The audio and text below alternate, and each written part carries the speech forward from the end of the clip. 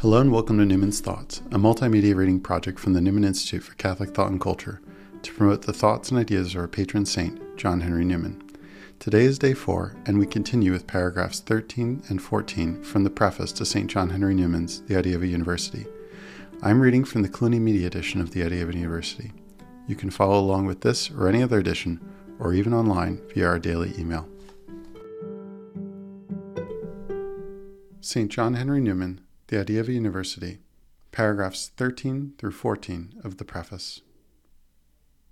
It were well if none remain boys all their lives, but what is more common than the sight of grown men talking on political or moral or religious subjects in that offhand idle way, which we signify by the word unreal, that they simply do not know what they are talking about, is the spontaneous silent remark of any man of sense who hears them.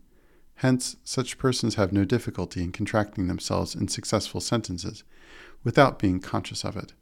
Hence others, whose defect in intellectual training is more latent, have their most unfortunate crutches, as they are called, or hobbies, which deprive them of the influence which their estimable qualities would otherwise secure.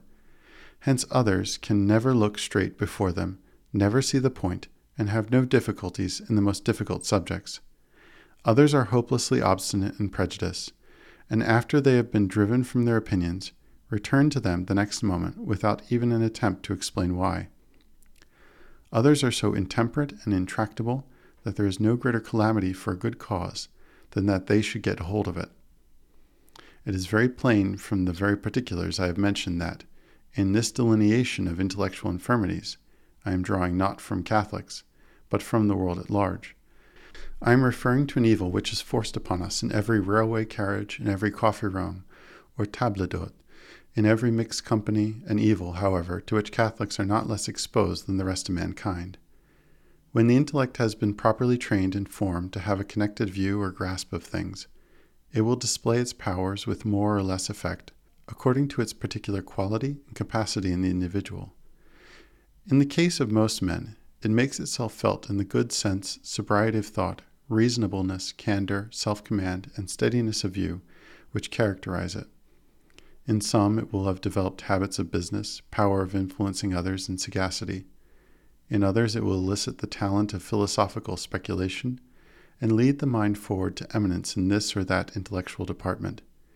In all, it will be a faculty of entering with comparative ease into any subject of thought, and of taking up with aptitude any science or profession. All this it will be, and will do in a measure, even when the mental information be made after a model, but partially true. For as far as effectiveness goes, even false views of things have more influence and inspire more respect than no views at all. Men who fancy they see what is not are more energetic, and make their way better, than those who see nothing. And so the undoubting infidel, the fanatic, the heresiarch, are able to do much, while the more hereditary Christian, who has never realized the truths which he holds, is unable to do anything. But if consistency of view can add so much strength even to error, what may it not be expected to furnish to the dignity, the energy, and the influence of truth?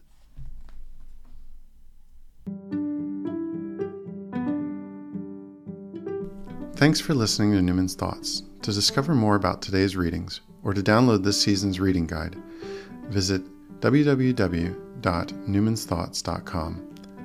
This has been a production of the Newman Institute for Catholic Thought and Culture, an apostle of the Diocese of Lincoln in partnership with St. Gregory the Great Seminary and the UNL Newman Center, St. Thomas Aquinas Church.